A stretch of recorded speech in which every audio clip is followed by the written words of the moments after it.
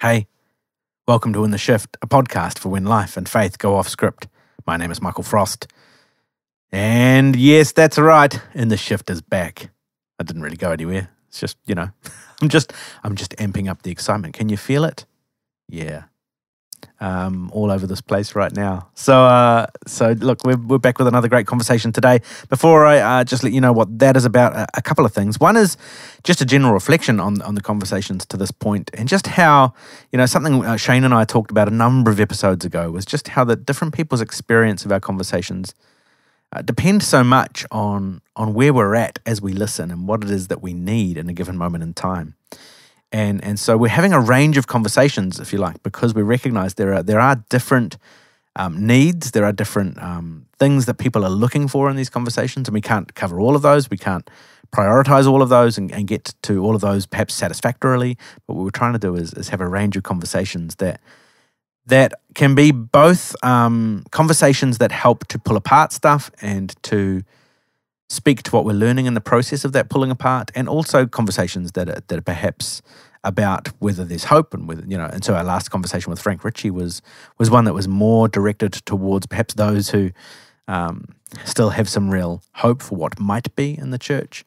Now, what that last conversation doesn't mean is that we've suddenly sort of moved on from highlighting some of the challenges and problems, because instead this is like a cyclical process where we have to keep going backwards and forwards, saying, okay, what are the challenges, what are the problems, what are the things that we need to unpick and unravel, and then are there things that some might want to put back together again, and if so, what could that look like? And those questions will be different again for different people. Like, you get this thing like common enemy intimacy, right? Which is where we all kind of form intimate connections to each other because we're all angry about that other thing over there, and justifiably so. But that doesn't mean we necessarily all want the same things in the future either. And that's okay. Actually, a part of coming out of the kind of colonizing nature of evangelicalism in one sense more broadly, and then more specifically kind of in an amplified way in megachurch culture, one of the things about coming out of that is actually allowing those multiplicity of voices and experiences to be heard. And so there is not one path out of this. In the second half of last year, I released an episode called The Multiple Paths of Deconstruction, and really just exploring the fact that there are multiple pathways out of this or away from this as we unpick and then seek to find whatever it is that's on the other side. And there's no one right way to do that. To say that there would be to try and control and colonize all over again, right? And so instead, what I hope we're able to do is to listen to each other, to hear, to recognize that what some people need going forward might not be what I need, but able to recognize that and empathize with that and understand that, and then also see what it is that I need. And so as we keep going in these conversations, I hope that we're able to hear those different experiences, those different voices, those different perspectives as a part of the tapestry of the kind of conversations that we as human beings need to be able to have with one another if we are to move forward in health.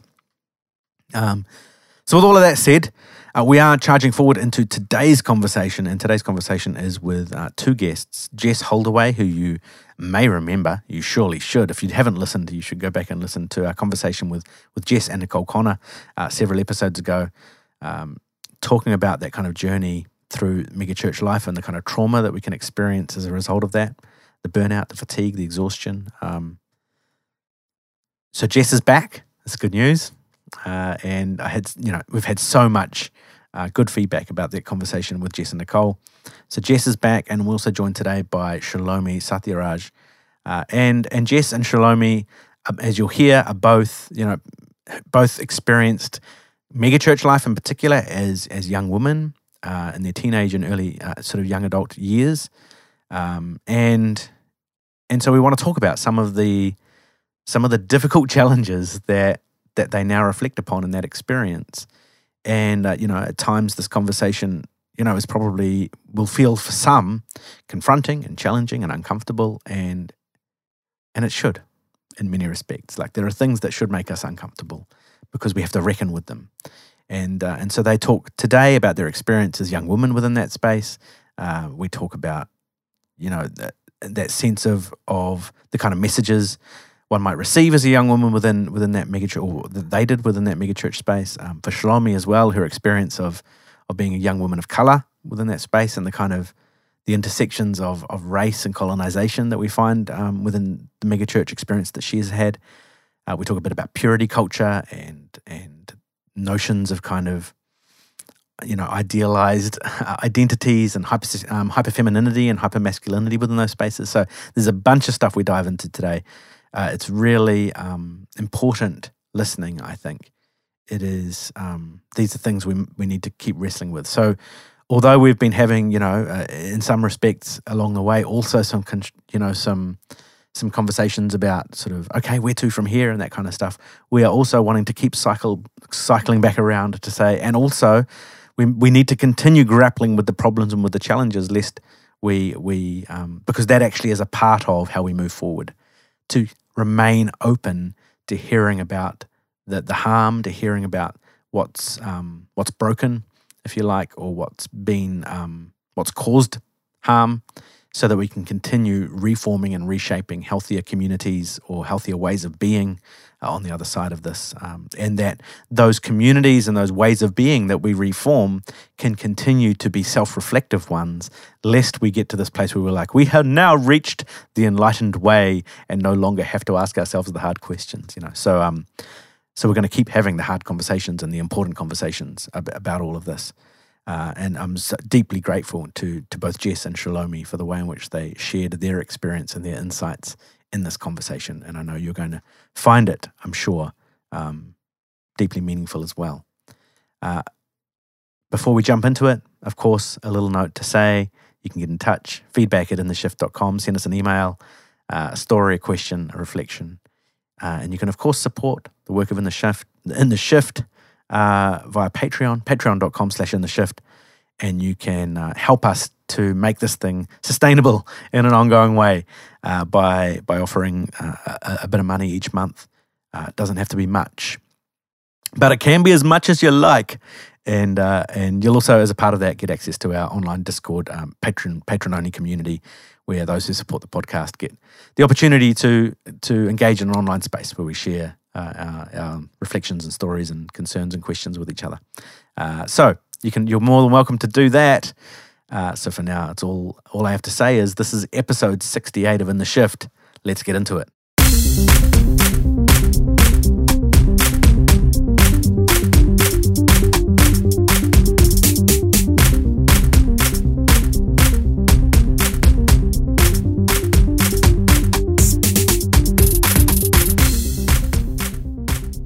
So I'm joined today on the In the Shift podcast by Jess Holdaway, who you may remember from episode 61 of the podcast, telling some of her story there, and also by Shalomi Satyaraj. And Shalomi, like Jess, spent her teenage years within the megachurch world and has been also writing in recent times and reflecting on some of those experiences, on a number of aspects of that experience, and also some reflections post that experience. So welcome to both of you, Jess, Shalomi. Thanks for coming on.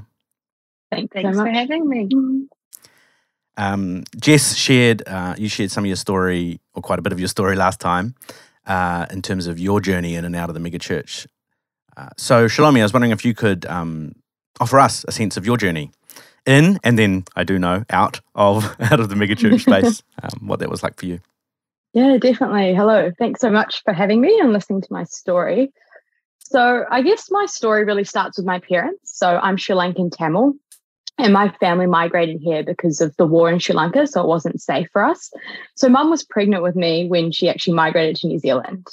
And my parents were very strong Methodists, very God-fearing. You dare not say anything against the church. You dare not say anything against authority or pastors. So when I was born into, I guess, a Methodist little church in central Auckland.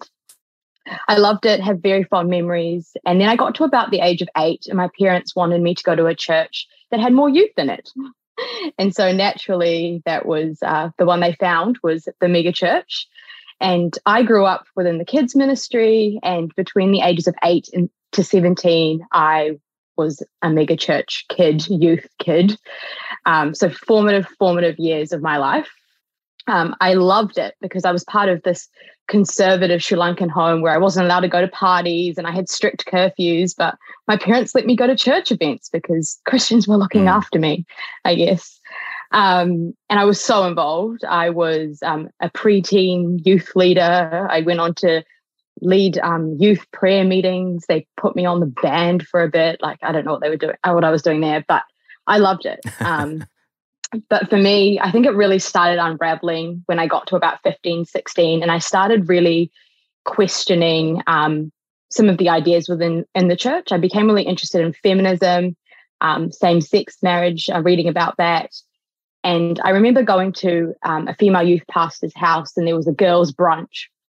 And we were chatting, eating away, and I asked the female youth pastor, look, what do you think about feminism? And she looked me right in the eye, like straight away, very stern, and just said, stop it. We don't talk about that here. And that was when I think things started crumbling for me. I remember getting in my car and just having a breakdown and crying because I just realized that this whole framework and value system that I thought would be with me forever was actually very curated and I wasn't allowed to question it. And I started reflecting and I realized that the mega church was very culturally unsafe. I can talk about that later on. And I wasn't getting the same opportunities as a lot of the other women within the church. And I eventually started distancing myself and I eventually got cut out from the church. Everyone unfriended me on Facebook. And anyone that would pass me on the street would say, what happened to you? You were so on fire for God. But I think what was really complex at this time was I was introduced to the mega church by my family. And my family are very conservative Sri Lankan parents who have very certain ideals about what success and power means. And for them, it was like very certain career paths. So I was sort of forced to do this certain career path. They really wanted me to be a doctor. There was a lot of pressure on that. And there was a lot of spiritual guilt like that was alongside that.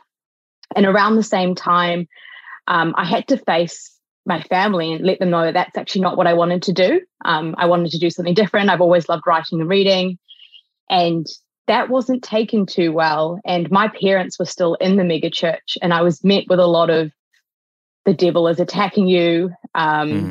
If you do this, God's not going to bless you. I was told that if I wasn't going to do this career path, that I've taken the devil's path. It was very, very scary for a 17-year-old to hear this and not have the language to articulate the experience. And I really resonated with Jess when she talked about the way that trauma captures within the body, because I have a condition called polycystic ovarian syndrome. And pretty much it's a hormonal menstrual health condition. And I get a lot of pain, I get a lot of nausea, but I also just have massive weight fluctuations. And within the month that I left the church and told my family I didn't want to do this certain career path, I gained something like 13 kilograms in 3 weeks and I wasn't eating. And I became incredibly depressed, anxious. And at the same time, you're dealing with family, church, but also your belief system's gone. You don't know how to base your life off, what to base your life off. You're 17. And so I ended up doing that career path that my parents wanted me to for a year. And then I quit and I went traveling. I solo traveled, met really interesting ideas, met really interesting people, and went through South America and Europe and eventually decided to move to Sydney because, like a lot of people, I couldn't deal with the environment that was traumatizing me. And moved to Sydney and I did the church hopping thing for a bit. I went to a church that I liked and they went to the bar on a Sunday night. So I was like, this is so cool. Christians who drink. But they didn't believe that women should be in leadership. So that was that. And so I started to let Christianity go a bit, but Mum made me go to a church service for Easter. She's like, just go, acknowledge what Jesus did for us. And I walked into a mega church service and it was an open heaven service. And open heaven services, how do I explain what an open heaven service is? I don't know. It's obviously different to a closed heaven service. There's a lot of prayer, a lot of people falling over, a lot of tongues, an environment that used to be very comfortable for me, but now wasn't. And they were asking people with pornography addictions to come up to the front for prayer. And I just felt physically sick. And I got up and I ran out of the church, and I was scared that someone was going to follow me. So I just ran back to my accommodation, and I broke down on the side of the street because it suddenly occurred to me that this environment that I thought was so familiar to me was now unsafe. And I didn't want to know who had a pornography addiction. And so I really let it go from then on. And while I was living in Sydney, I came across a blog called Gravity of Guilt. And they write, it's run by a woman called Ruby Clare, and they wrote a lot about experiences at the ex-evangelicals, and I really resonated with that. And then I ended up writing an article for them about racism in megachurch. I initially wrote it under a pseudonym because I was scared of the megachurch. I now have my proper name on it, so progress. But writing really has been the way that I've been able to articulate my experience, and again, also articulate how I've been feeling to my parents as well through writing. So yeah, that's my sort of experience with the megachurch. Thank you for sharing that.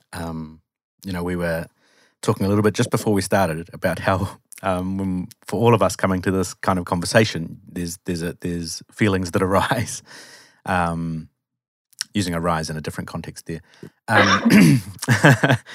but it is. I'm very grateful to both of you in joining me for this conversation, because I know that these things aren't particularly easy to talk about in more public-facing spaces. And so thank you, just for giving us some insight into that experience, and to just, again, another way of seeing how the multiple layers of these can strike right to the heart of who we are in some very potent ways.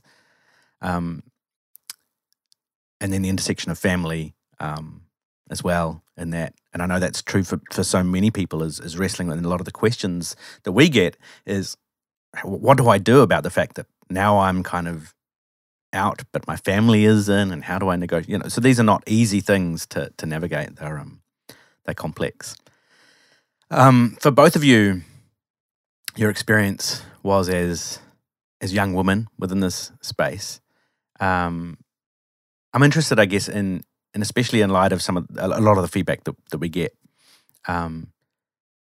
as to what you felt like in that space were maybe the predominant messages you received, as a young woman, for both of you as like teenagers growing up in that space, about sort of what a good Christian woman should be like or look like. Like, what kind of messages were you getting about those, and perhaps how do you feel about those now? Maybe Jess, do you want to kick us off, and then we can go from there? Yeah, sure. I suppose there is a really clear ideal version of a Christian woman. And I think, Shalom, even when you were sharing your story and you mentioned about the curation of things within the church, I think there's a really intentional curation of what a woman looks like, a woman of faith, looks like, behaves like, sounds like. I think for me, the messages that I heard a lot and have embodied to some sense are things like woman as supporter or caretaker or helper, the submissive role of woman, the kind of over-sexualization of women. So, a good Christian woman is very beautiful and well put together. She doesn't speak out of turn. She's not too opinionated. She's gentle in her tone. But she's also I don't know, even know, it's such a sticky place to be. She's not overly sexual in how she presents, yet she's sexually attractive. Yeah, totally. Yeah. And there's, I think, even when it comes to like the Proverbs 31 woman and all of that, and I even remember things like how your home looks as a Christian woman, what's in your home, because that's your domain, you're in charge of that. So that kind of reflects your character. There was a lot of kind of layers, but really clear curation of a good Christian woman. And I remember even being called out by my youth pastor on the way in which I spoke to my boyfriend, and being called out that was wrong, the way that I was speaking, or that I was too disrespectful, or that I needed to be more submissive. So it was really, it's not just a, hey, everyone kind of looks the same. It's a real overt, no, this is the standard for being a woman in this faithful context. Yeah. Yeah. And I think as well, like the mega church works in like this reward system, right? Like if you do something, you will be rewarded for it through like honor culture, or you'll get leadership opportunities. And yeah, there are these certain gender roles. And also if you're associated with a man, or if you're married, there'll be this direct correlation to a reward. And if not, there is like a punishment, and might not be as overt, but you might be humiliated for it, or you might be embarrassed for it. But the way that they kind of connect the cause and effect, the behavior and reward, sort of reinforces what it is to be a good Christian woman, because you do want to be a leader and you do want to be rewarded. Yeah, you're absolutely right. That feels so true to my experience, and even reflecting on being a woman in the church. Like when I started getting leadership opportunities within the church, it really ran concurrently with the fact that I got a boyfriend who was very much involved in leadership as well. And as soon as that pairing happened, then I started being asked to speak. You know, I will preach on stage, or and then even escalating as we escalated further in our relationship towards the marriage goal, you know, having conversations with the youth pastors about what our future is at the church and whether we would want to be youth pastors or not. And those opportunities only really became available once I actually came under the covering of a man, and I've got my fingers up doing the quotes. But you know, it was you're really, as a woman, you're not really valuable standing alone, and you can't really offer us much standing alone. But as soon as you're under the covering of a male figure, husband, like explicitly, then suddenly you've got all these opportunities. Suddenly there's potential. Yeah, there is that real pedestalization of marriage. And I remember, because when I was a preteen, you know, whenever a leader got engaged, they would be put up on stage and they'd have to talk about how the engagement happened. And it was, you know, this lavish day on a boat, and, I don't know, their dogs were invited. I don't know. It was just this big thing. And so it made marriage like the gold standard as, you know, 11, 12-year-old. And I still remember the stories. And yeah, that's right. And I think also the role that women have in taking on the emotional labor, so that men don't actually have to take responsibility of a lot, is quite strong as well. They're the emotional under laborer. Can you maybe unpack that a little bit more for people who might not know what you mean by women taking on the emotional labor in that way? Yeah, so women are often having the difficult conversations if there's drama within youth. They're the ones that have to go and confront it. As well as that, if there's any sort of apology, often a woman has to go forward and do it. And I actually have an example that I can probably pull up. When I wrote an article on racism in the megachurch, we can talk a bit more about it later, but the megachurch male youth pastor painted his face brown, was blatantly, overtly quite racist, and it hurt a lot of people. And I haven't heard anything from him. I don't even know if he's read my writing, nothing. But I got a message from the female youth pastor, which I thought was quite interesting, that I really like to read out, because it might actually really, prove this point. But also, like, before reading it out, I want to say, like, there is, I don't know, I've left the mega church feeling quite a bit of resentment towards female leadership, because they are having these difficult conversations and making you feel a bit uncomfortable. And there's a mean girl culture. It's very competitive. I didn't want anything to do with female leadership. I didn't trust women when I left. And I understood everything after I got this message. And I'll read it to you. And I'll blur out names. So it says, "Hi, Shalomi. Yesterday, insert male youth pastor name, showed me your blogs. hence why I'm getting in touch. I would actually love to give you a call, but first I just want you to know how truly sorry I am for the pain I caused you, for not allowing you to feel heard or understood, for being insensitive and offensive because of my own ignorance. I'm glad you have found your voice and language to name and express how you felt. I understand if you aren't ready to chat, and there is no pressure at all.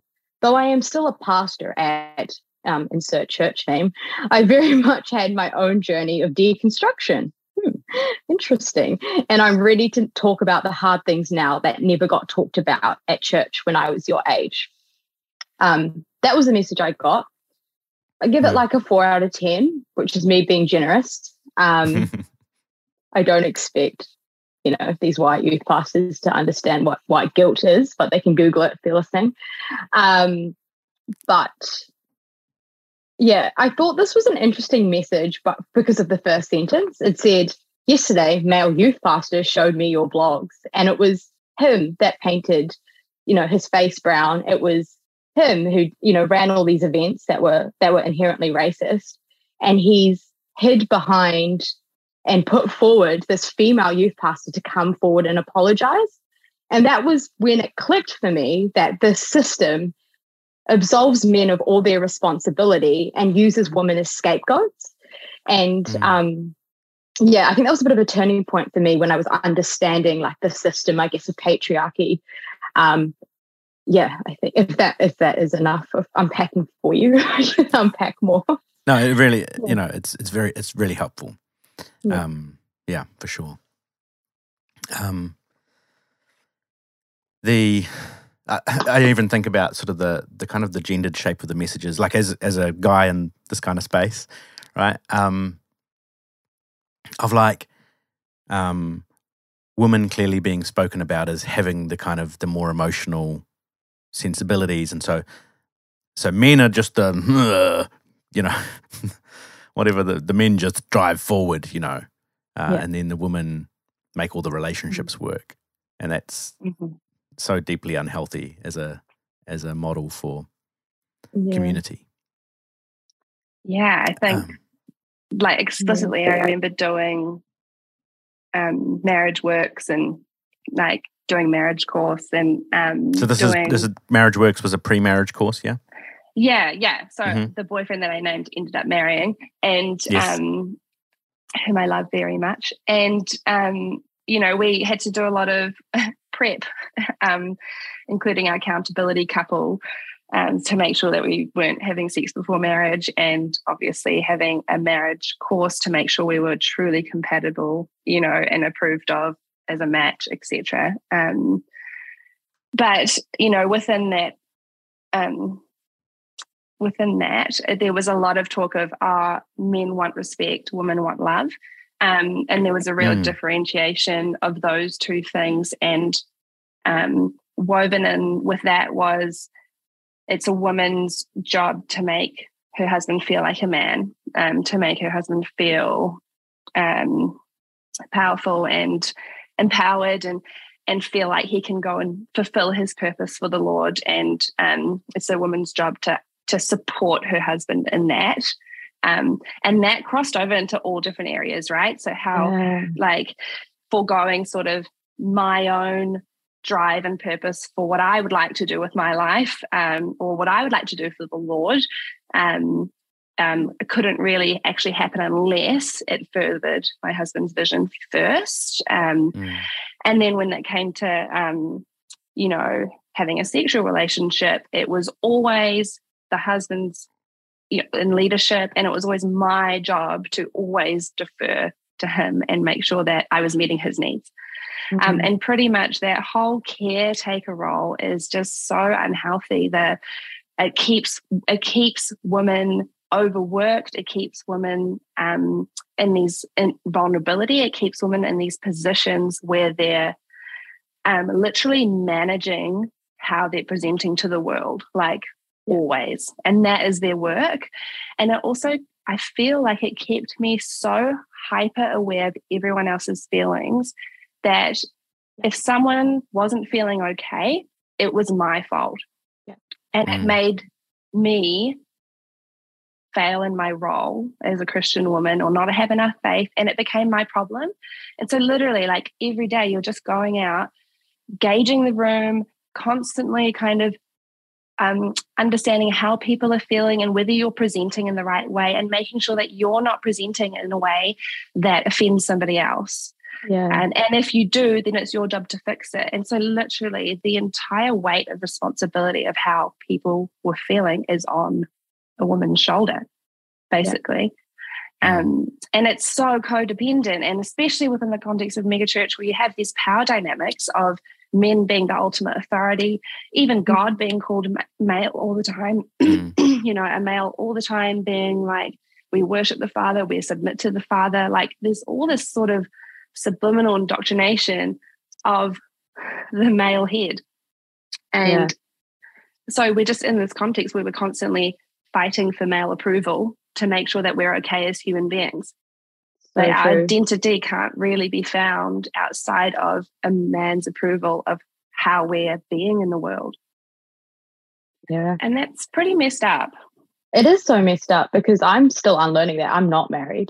And even dating outside of the church, now that I've left, you know, the church, I still feel like I need to like please the man or be the caretaker. And if I can't help them, then what's my role? And even having to redefine what my role is in dating when I left Christianity years ago, I'm still unlearning that. And that's how deeply rooted that stuff is. And yeah, it's also really interesting, I guess, to look at how the megachurch puts women in this box and then puts men in another box. I guess, like, I could use like a really bad like megachurch analogy, but like a train track with women on one side and a carriage and men on the other side. You know, they're both stuck in this carriage. And I think the way that these gender roles are sort of ingrained in you is using hyper-feminine principles, hyper-femininity.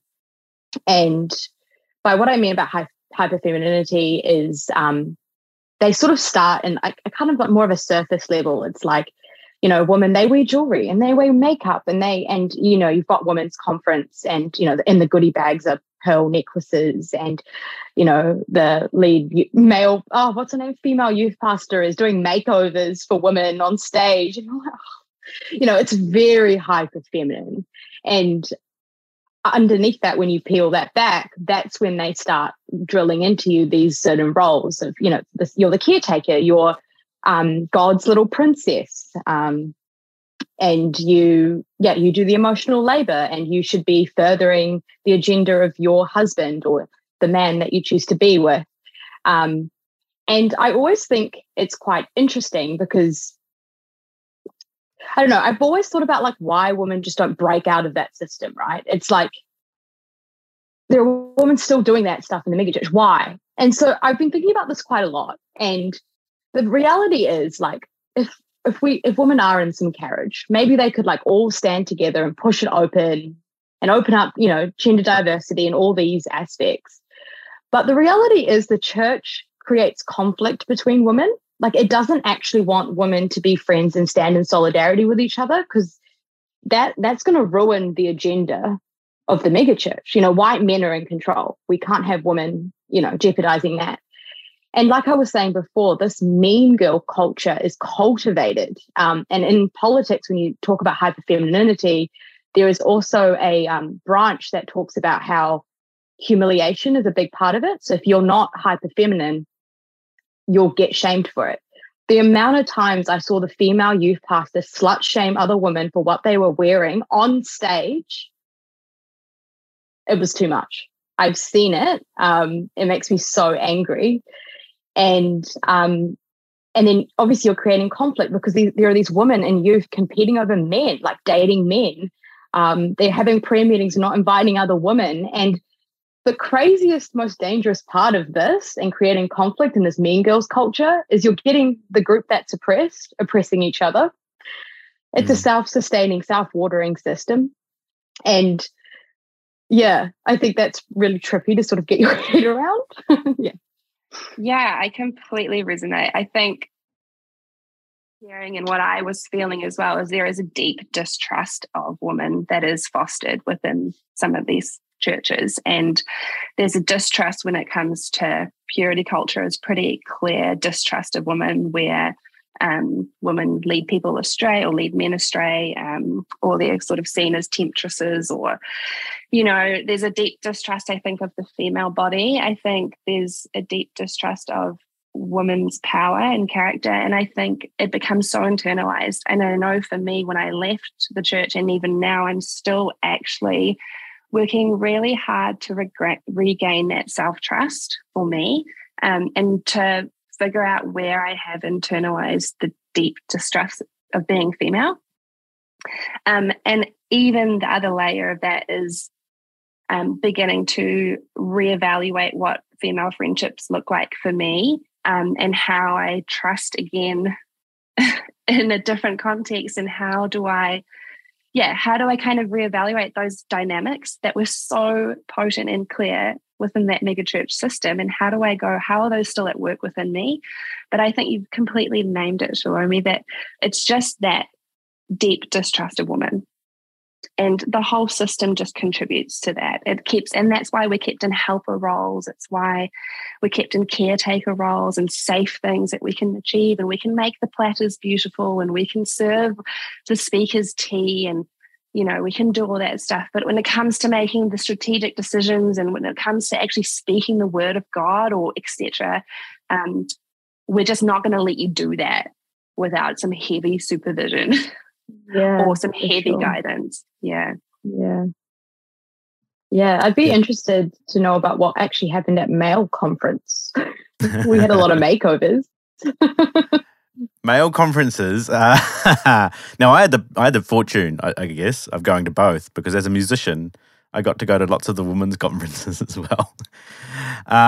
Funnily enough, fun fact about the difference between the men's and the women's conferences. I don't know if this is the case everywhere, but it was the case at ours, which is that male musicians could play at the female conference, but female musicians and singers couldn't be on stage at the male conference, because men would be too distracted. There's a sexualization of women's bodies, right? So that you couldn't even be on stage. And because also then most of the prayer times were going to center around masturbation and porn. And so it's a weird. Women aren't into masturbation and porn, and no. They don't know about those things. Men can't control themselves; they have zero self-control, right? Mm-hmm. So it's a weird thing that in such a conservative space, it hypersexualizes both genders, actually, and both men and women in those spaces, because men are beasts who essentially can't control themselves, so we can't even have women in the room, and women are the objects of that desire and lust, and have to manage the experience of the man, so that whole system is fucked up. So and then a lot of sports, I'd say, at men's conferences. So a lot of sports analogies and a lot of competitions that involved hypermasculinity. So in your pre-service warm-ups, or in your whatever it was, the kind of activities that were happening around the place were rowing machines and push-up competitions and pie eating, and it was all very kind of grunty, hyper-masculine stuff. And pie so it was eating. kind of That sounds pie. fun. I like I think like eating mince pies on record time or something. I don't know. Don't you know that makes you a good Christian man? What did we have? We had cupcakes and we only got one each. Ugh. I'll tell you what, though, going to women's conferences, sometimes I was like, I wouldn't mind being a daughter of the king and a princess of the house. It sounds quite nice.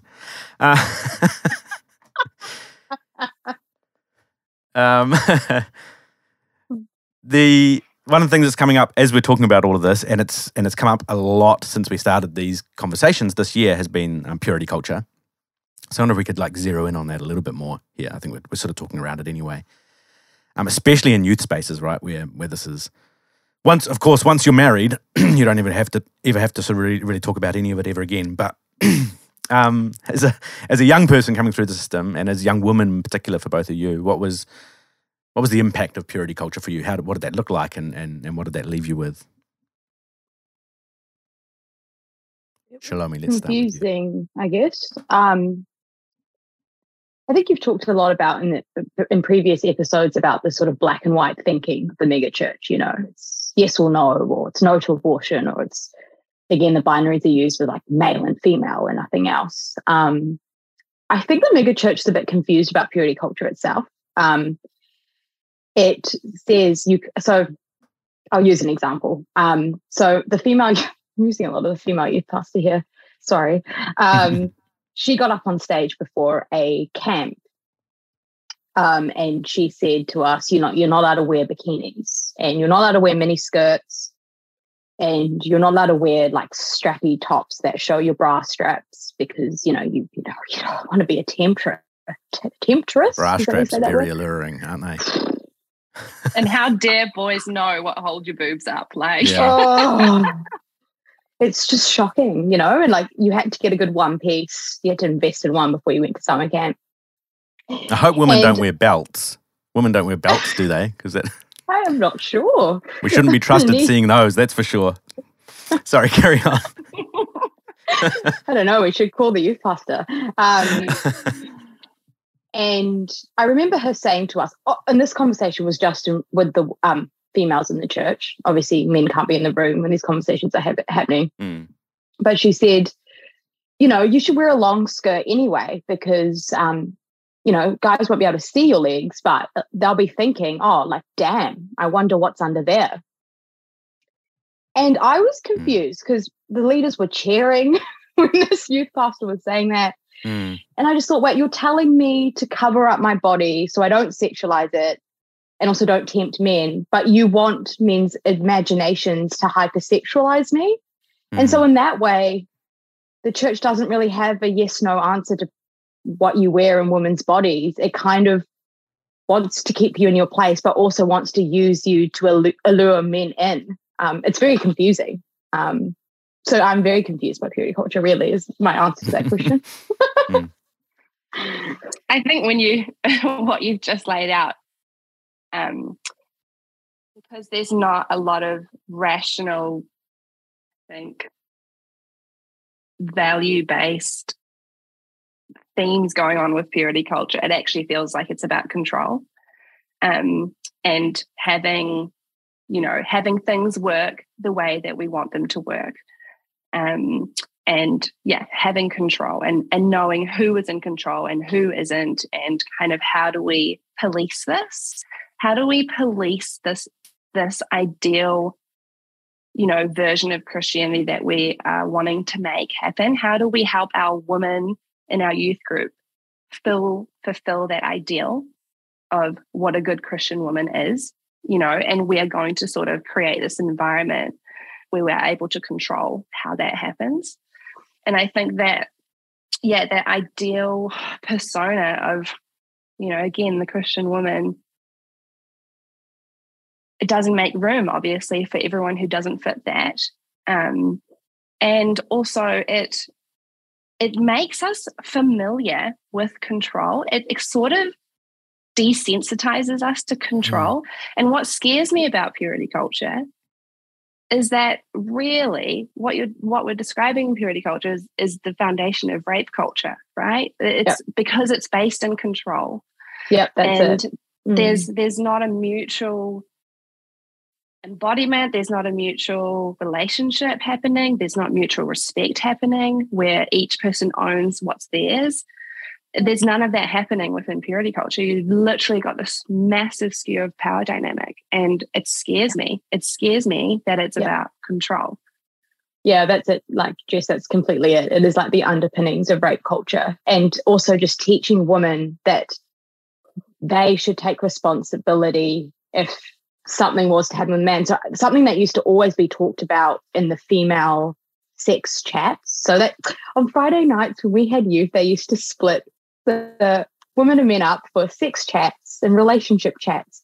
And something that was always talked about was blowjobs within the women. And I remember one of the leaders, she's now very high up in leadership at a mega church, said, women, like if you give a blowjob, like, you're giving a blowjob, but you're actually causing the man to sin as well.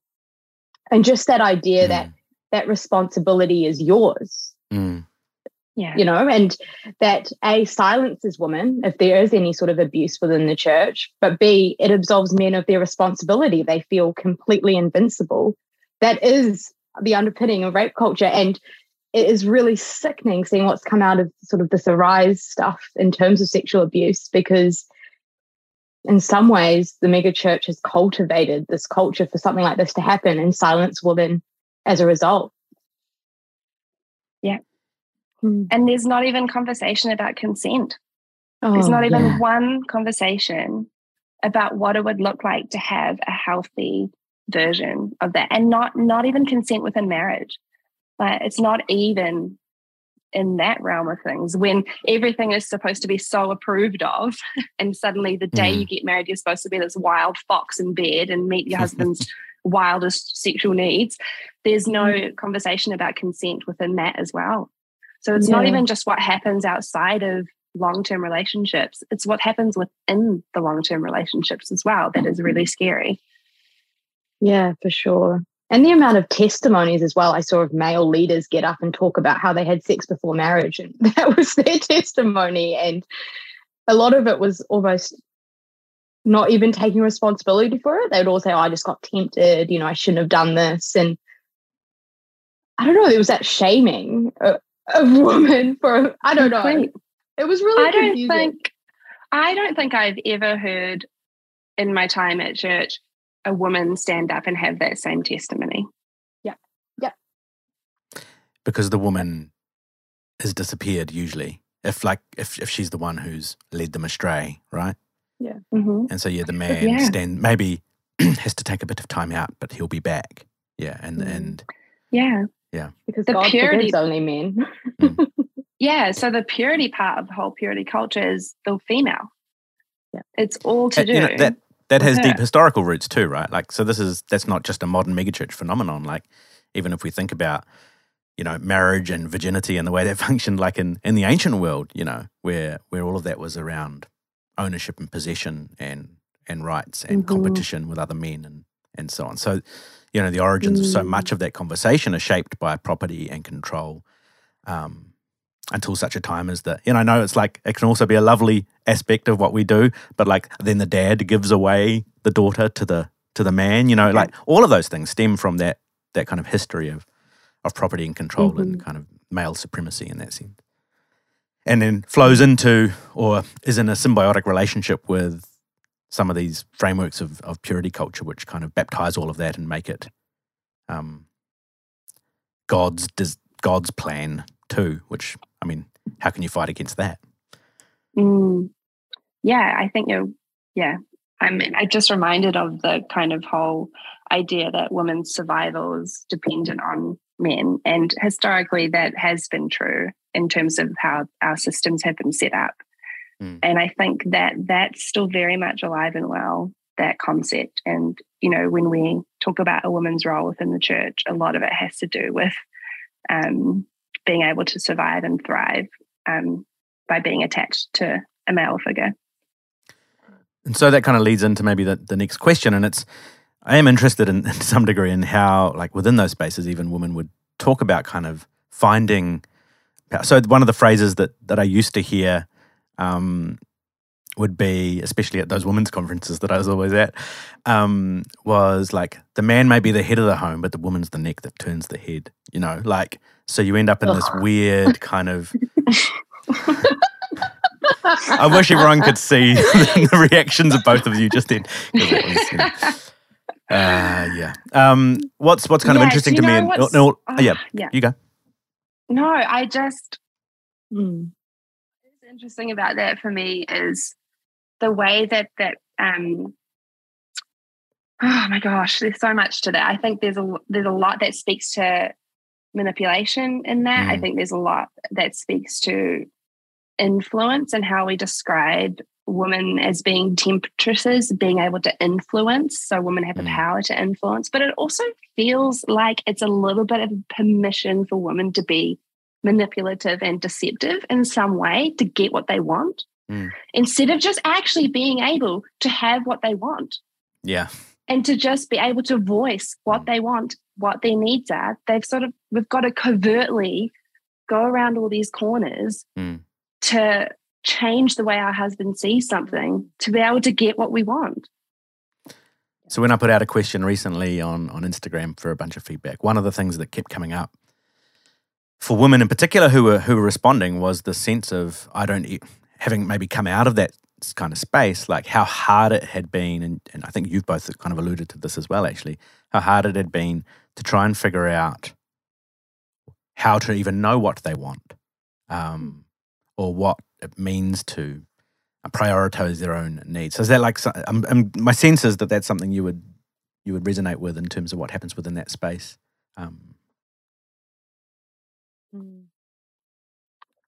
Yeah, I mean, I think the thing that strikes me, I think for me it was definitely in terms of career as well. You know, women were, forced to go down these caretaking paths, nursing, social work, and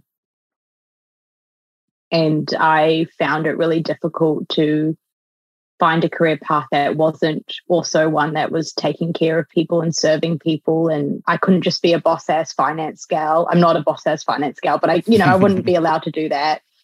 And again, I think this part of this is the control that the megachurch had over women, but also just the deconstruction process and questioning everything.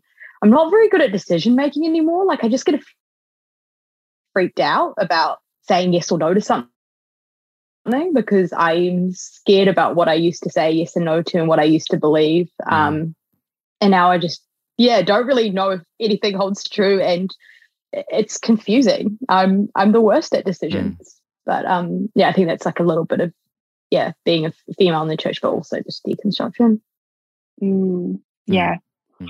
I think, circling back to the mistrust conversation, I think as women, we're told a lot that we don't know what we want.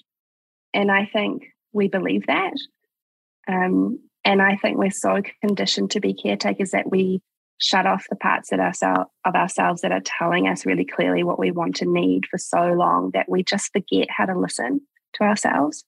And I think for me, that is something that I'm coming back around to, being able to trust that I actually do know what I want and I do know what I need. It's just that I've been out of practice for so long at listening to that it's hard for me to discern what it is. But that part of me is still there. Yeah. And one, I do know what I want. I do know what I need. And I have permission to be able to get what I want and ask for what I need. Those things feel really rebellious in the context of the megachurch. And that the more that I kind of stuff of those things, whether that's like dropping into how my body feels about something, following my intuition, not asking for advice all the time or approval about a decision, and actually just making it, even if I'm not sure. Like those tiny little steps are helping me claim back that identity of like who I am, and also helping me to trust again myself. Yeah. And I think that message of women don't really know what they want, or what they want is dangerous, or what they want is unattainable, like that's actually programming and conditioning that we've been given. And if we can kind of see how that's at work and go, actually, like, I don't want that anymore, then I think we'll really find that we actually do know. We do know exactly what we want and what we need. Yeah. Yeah, wow. I really resonate with that, Jess. And the female intuition is so, so powerful. And learning to sort of trust it, like you said, is a process and a journey, and one that was suppressed for so, so long. And it's one that I am still battling, I can say that much. Yeah. And it's one that comes with resistance, right? So when we actually name what we want and name what we need, there'll be resistance, because a lot of our programming doesn't set up women to be able to have the permission to do that, right? So if I actually name what I need or name what I want, it'll be really likely that a bunch of people will be really disappointed in me because I'm not stepping into that caretaker role that they're wanting me to step into all the time. And I'm not caretaking their experience of me. I'm not curating my body or the way that I look or the way that I talk to protect their feelings. So there's a lot of like resistance with it. And I think, especially within the church context, if we don't have peace about something, we can make it feel wrong, but it's not necessarily wrong. You know, and I think that's an interesting thing as well when we talk about, do I have peace about something? Well, that's different to being, do I just comply with everything? You know, those are two different things. Wow. Yeah.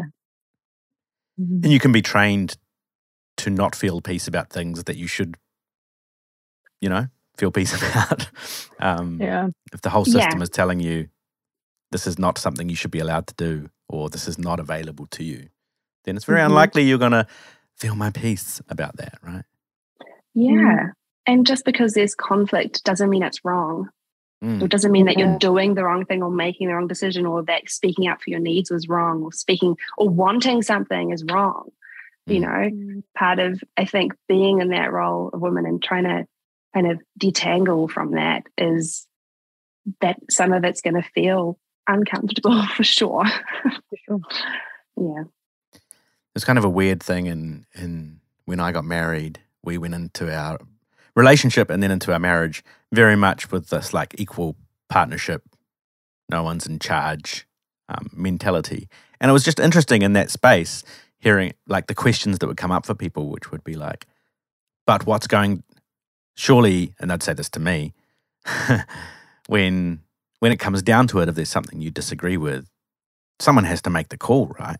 So who has the final decision-making authority? Like, this is always the question that would come up.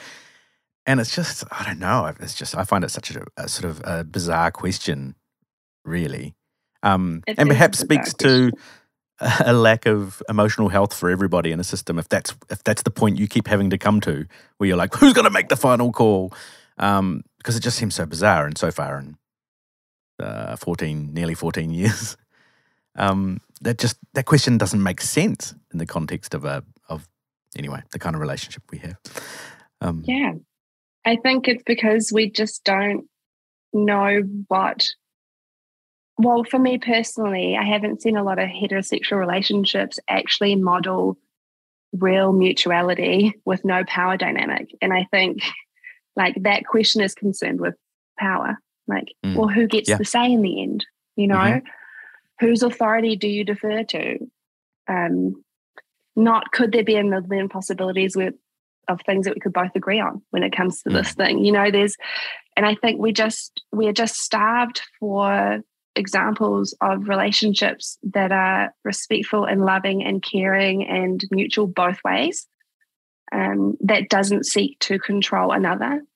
I think we genuinely just don't know what that looks like sometimes. I mean, yeah, that's just true for me.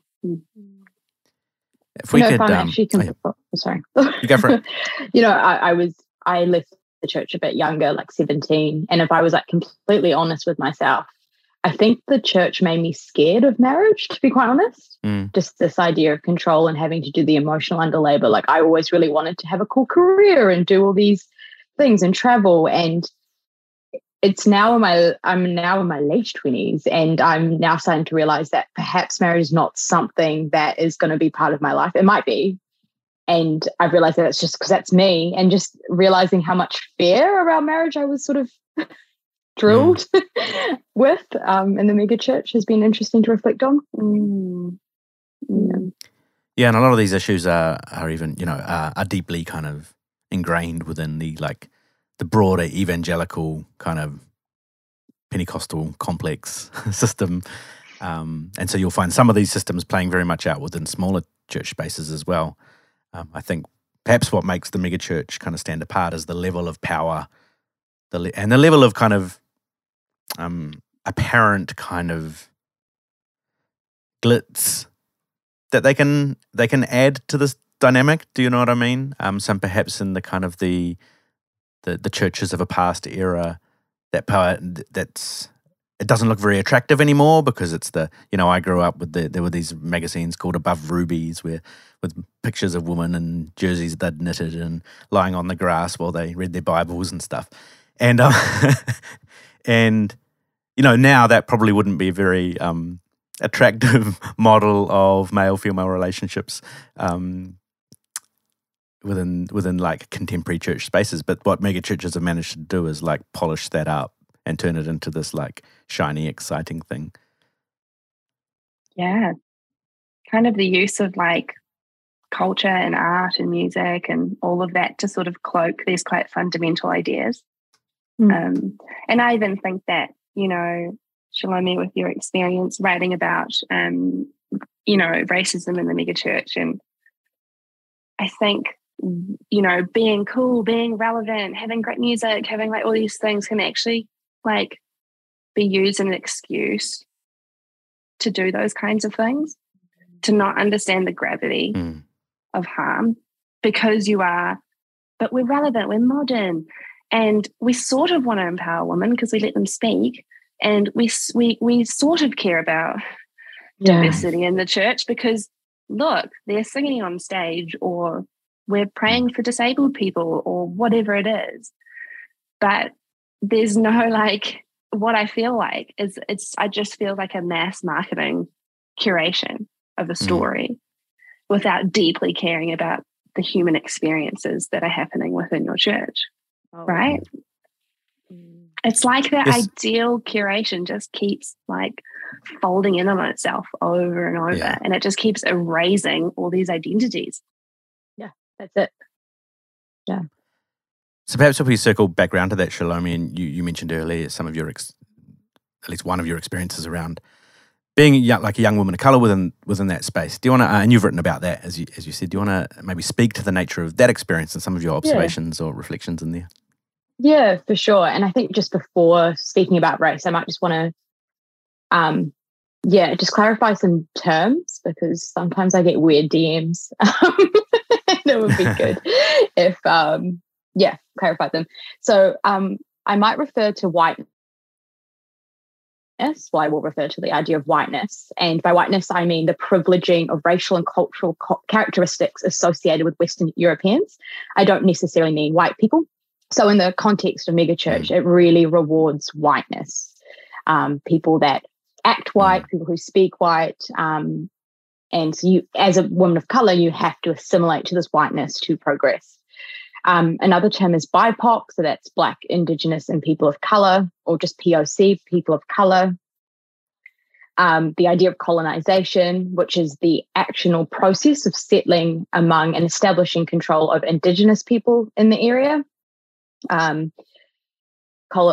Christianity has been used as a tool by colonizers. So something really interesting is my great-grandfather was the first Christian in my family. Before that, we were Hindus. So if it wasn't for colonization, I wouldn't be on this podcast. So shout outs. I'm joking, of course.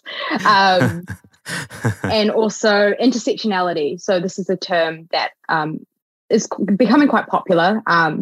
Introduced by Patricia Hill Collins and Kimberly Crenshaw to Black feminists. And it's the idea of many systems of oppression, things like class, sex, and race acting in constructive interference to subordinate women and gender diverse people. And so it's pretty much the idea that within this megachurch system, I'm not only facing this patriarchy and the subordination of being a woman, but also racism, and that subordinates me further. And so I think that's quite important to understand. But yeah, totally. Yeah, so the article I sort of wrote about racism centers around something that sounds clickbaity, but it really did happen. And I guess it's important to differentiate between more overt, blatant forms of racism. And I don't really like using the word like subtle racism, but I guess it's more sort of like microaggressions, and it's equally as impactful and dangerous, but it's sort of maybe a bit harder to pick up sometimes. But society as a whole has mostly moved away from, I guess, overt forms of racism and calls it out for what it is. But the megachurch just hasn't. And so I've talked about how the Friday night youth ball, there would be balls maybe like 3 times a year. And one Friday night, the youth group decided to host a Bollywood versus Hollywood ball. And I was really excited. I invited 12 of my school friends to come along. My mum took a day off work to dress everyone in saris. And if you know about sari draping, it's a very long process. It's very beautiful, it's cultural, it's spiritual. And mum also made us curry, and we were just having a really great day before the ball. And we carpool to the ball, and I look at the youth pastor, and he's painted his face brown. He's painted his hands brown. He's painted his legs and feet brown. He's hired some weird costume for what looks like a costume store, is wearing this purple turban looking thing and is posing in photos, saying namaste, and everyone's just laughing at him. But like, just because it's funny that he's done this. And yeah, that was, I don't know. One of the things that you get taught in the mega church is all authority is God-given authority.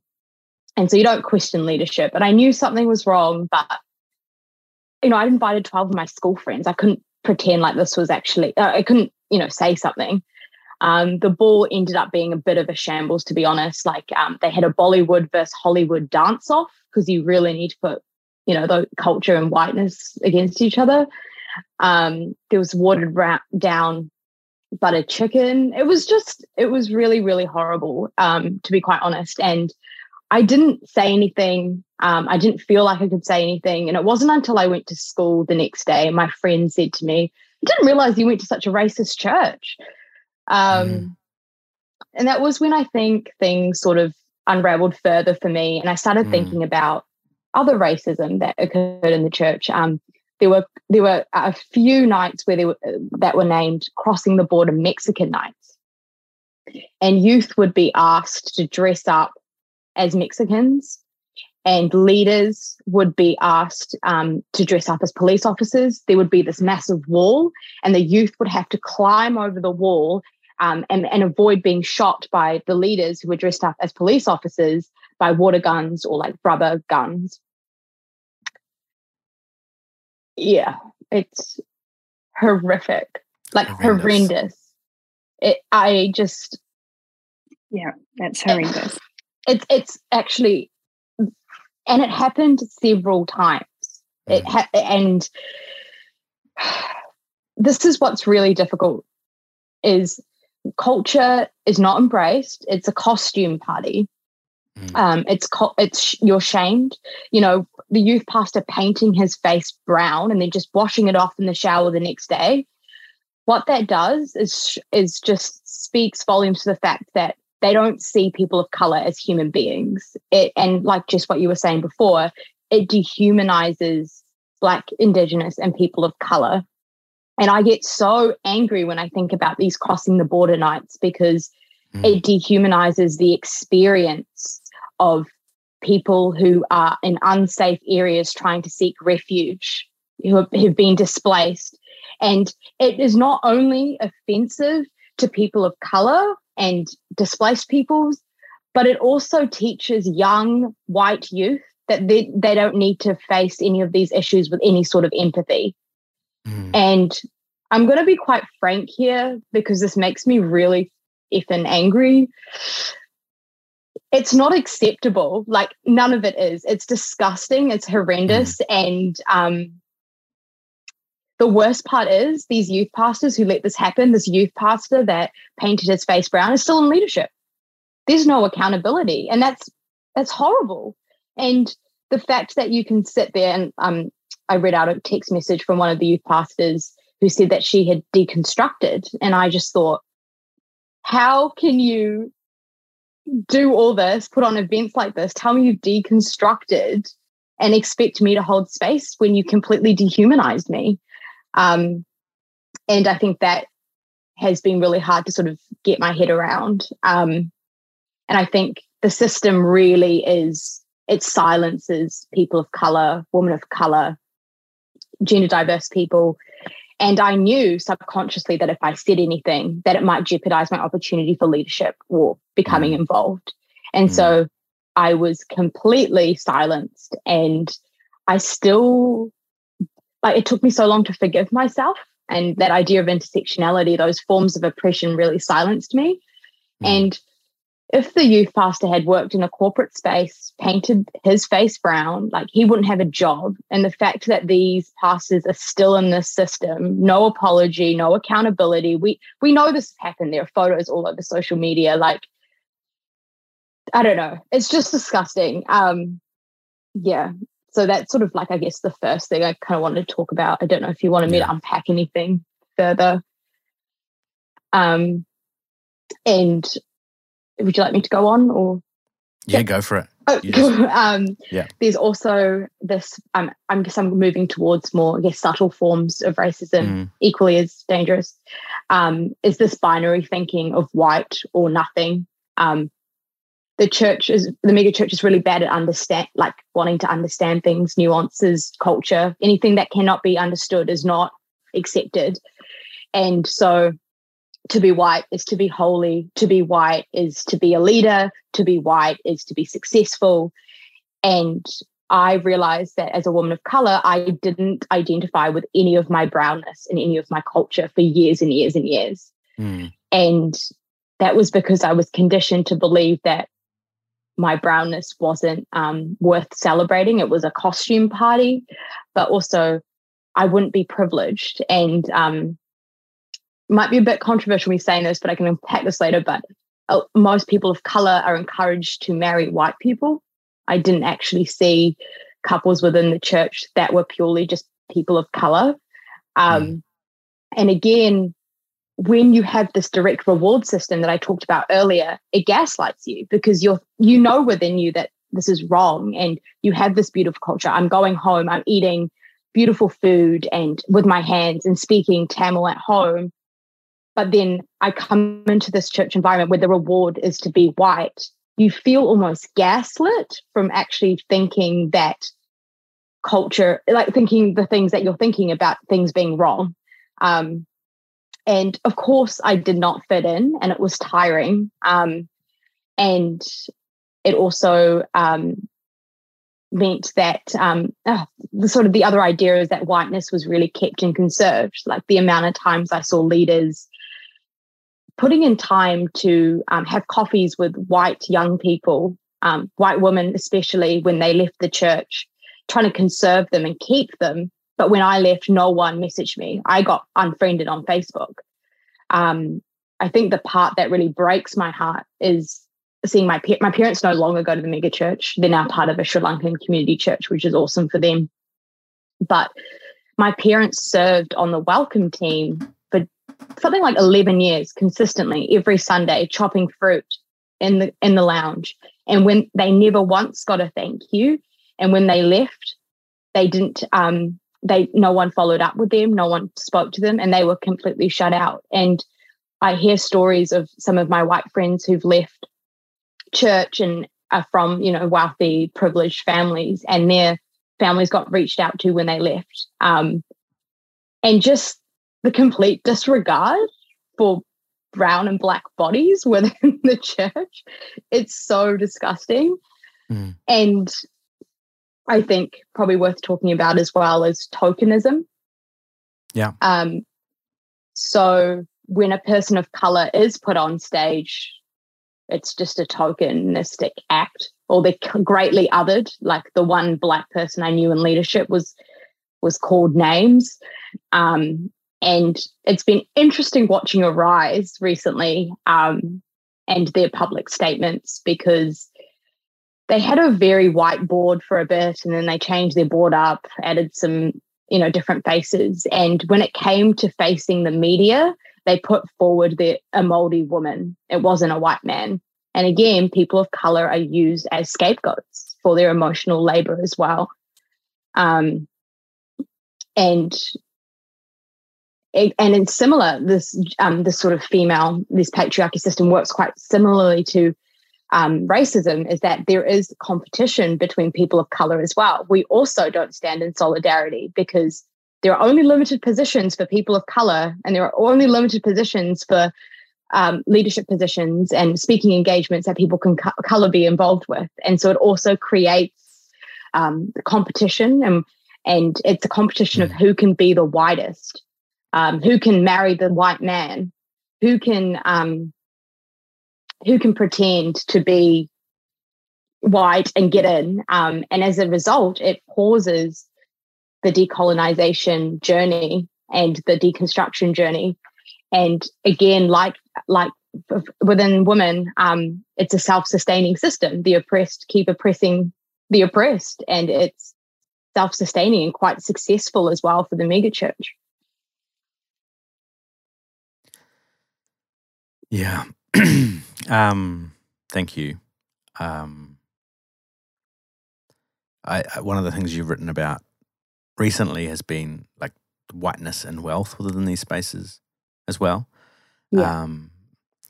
What impact do you think it has when the leaders, because a lot of these churches will talk about the fact that they are multicultural, and like that's often the language sometimes that will be given. And they'll say, look around, multicultural. But often the leaders of these churches, overwhelmingly so, white and often wealthy men as well. What impact do you see that kind of having? What does that kind of do, if you like? Yeah.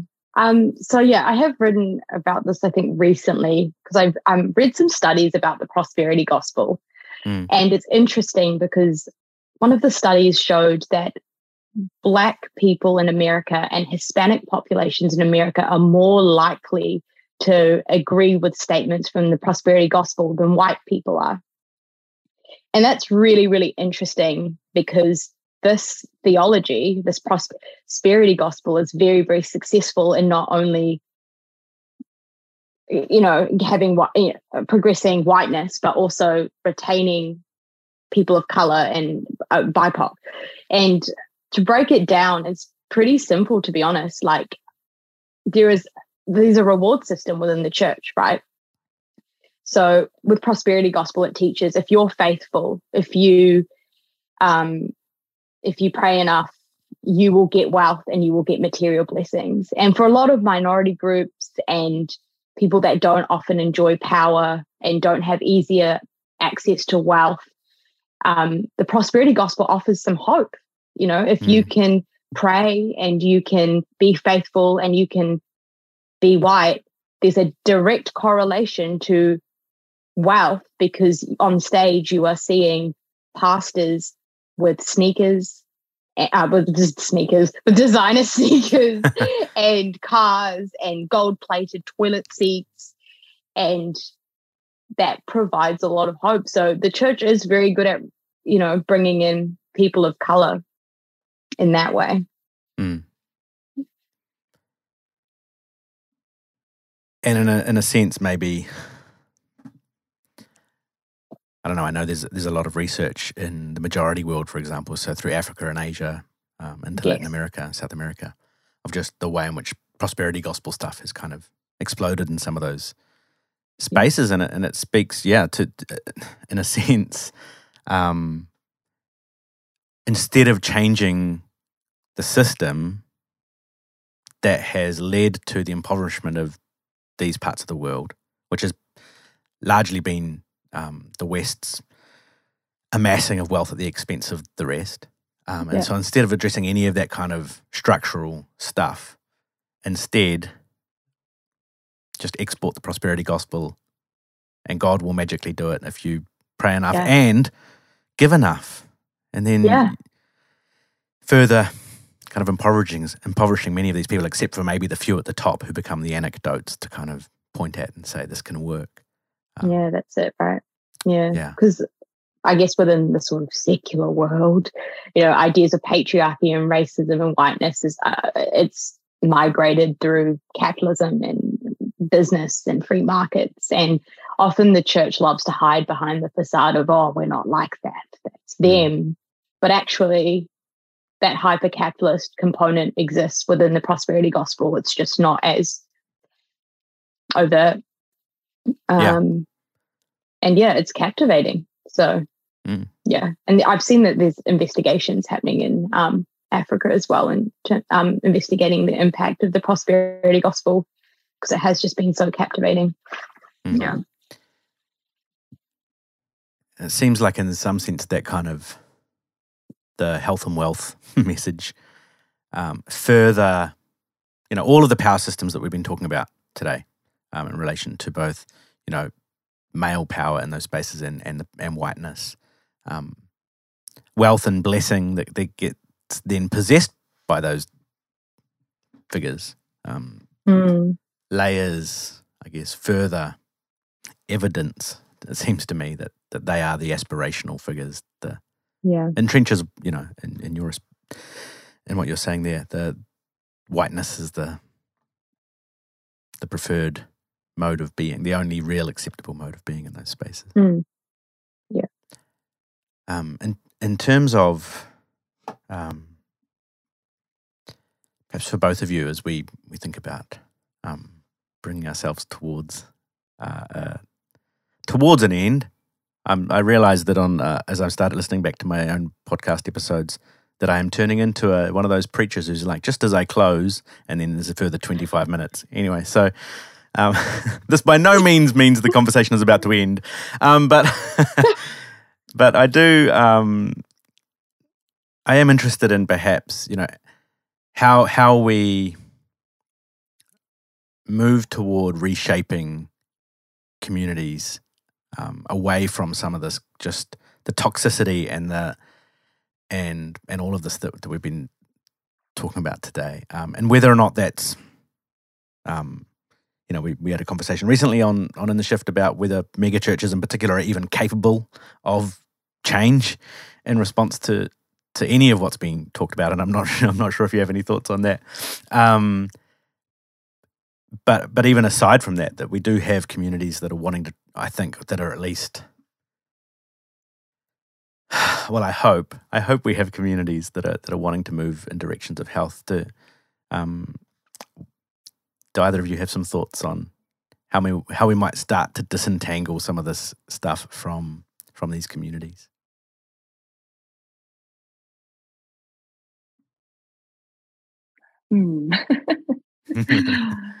It feels the like unanswerable question. Yeah. It's an unanswerable question. I mean, I can only speak for what it feels like for me. And for me currently, and I think hopefully some people who are within the system of a mega church might be able to take something away or not.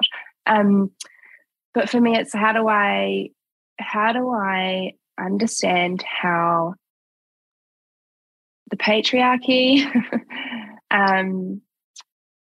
racism, colonization, all these big words, the programming, that the ways of being that I've learnt how to be, how do they show up for me in my everyday, in my body, in the way I parent my kids, in everything? How is that showing up?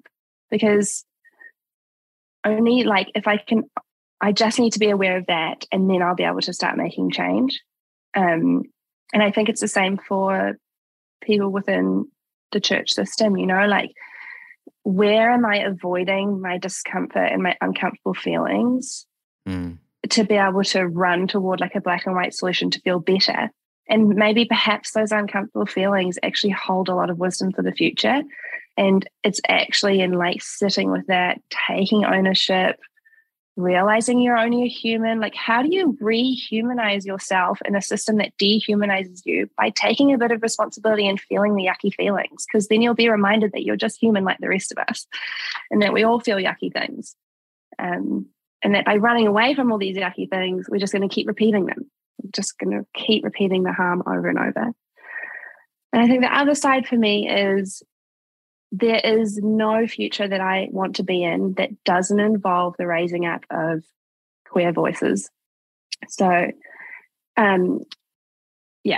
that's pretty much it. I just don't see a future that is super hopeful if we're not working to understand how we live beyond these binary thinkings of black and white, how we we have to reimagine relationships. We have to reimagine what it looks like to treat people as human beings outside of power dynamics and structures that is about control and power over.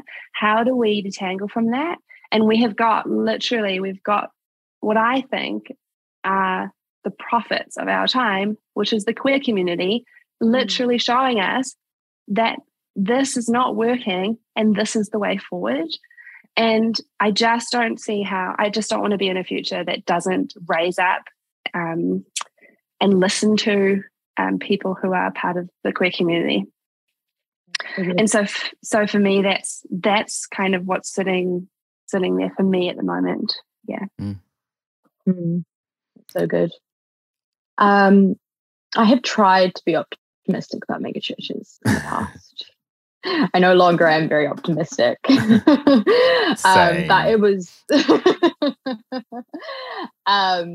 it was promising seeing racism being picked up as a finding in the Pathfinding report, which was really nice to see. I think there was a recommendation around a multicultural group. I'm not too sure how I feel about that, because it just feels like a bunch of people sort of going down the road, getting butter chicken from down the road and sitting there and taking that off for, their Thursday night. But but it's a start, I will say that. But for me, it's actually realizing that racism, patriarchal systems, misogyny, sexism is actually a systemic issue within the megachurch that requires a systemic solution. And this is where I hope maybe other church communities can take this on. I'm not sure if the megachurch will, but it requires leadership to really check their privilege and really understand, like Jess said, all these big words around, decolonization and whiteness, and really sit with it and reflect. And that's a whole process on its own. And I think the second part to that would be that they have to give space to voices. And I really agree with what Jess said.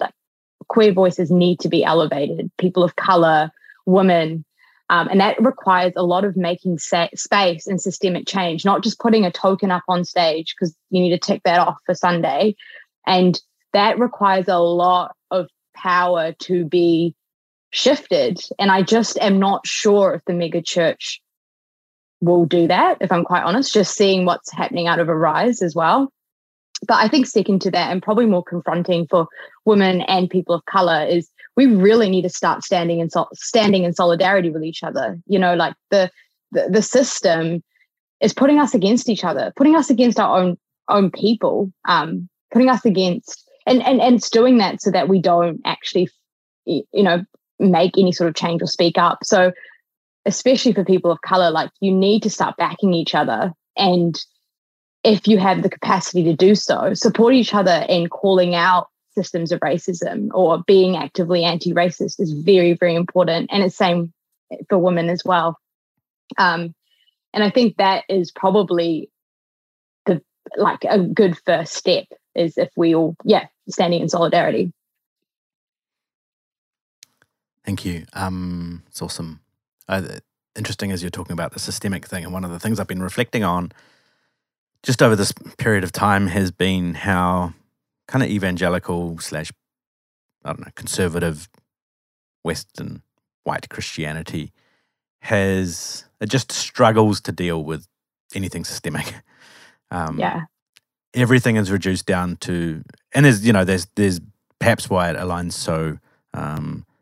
so well with hypercapitalism, because it's so individualist. The faith is individual, it's me and God and my individual kind of salvation.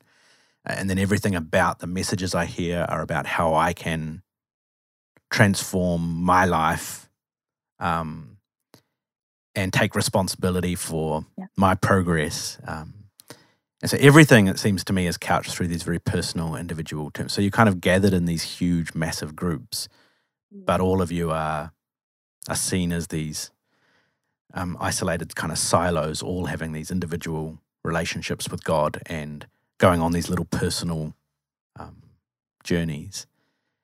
And because of that whole framework, it seems to me that there's just such a lack of capacity to even think systemically. So like, we've got to think about the systemic nature of these issues. And I just see people kind of scratching their heads going, what's this? What's the systemic, what's the systemic thing, or like, that's not really what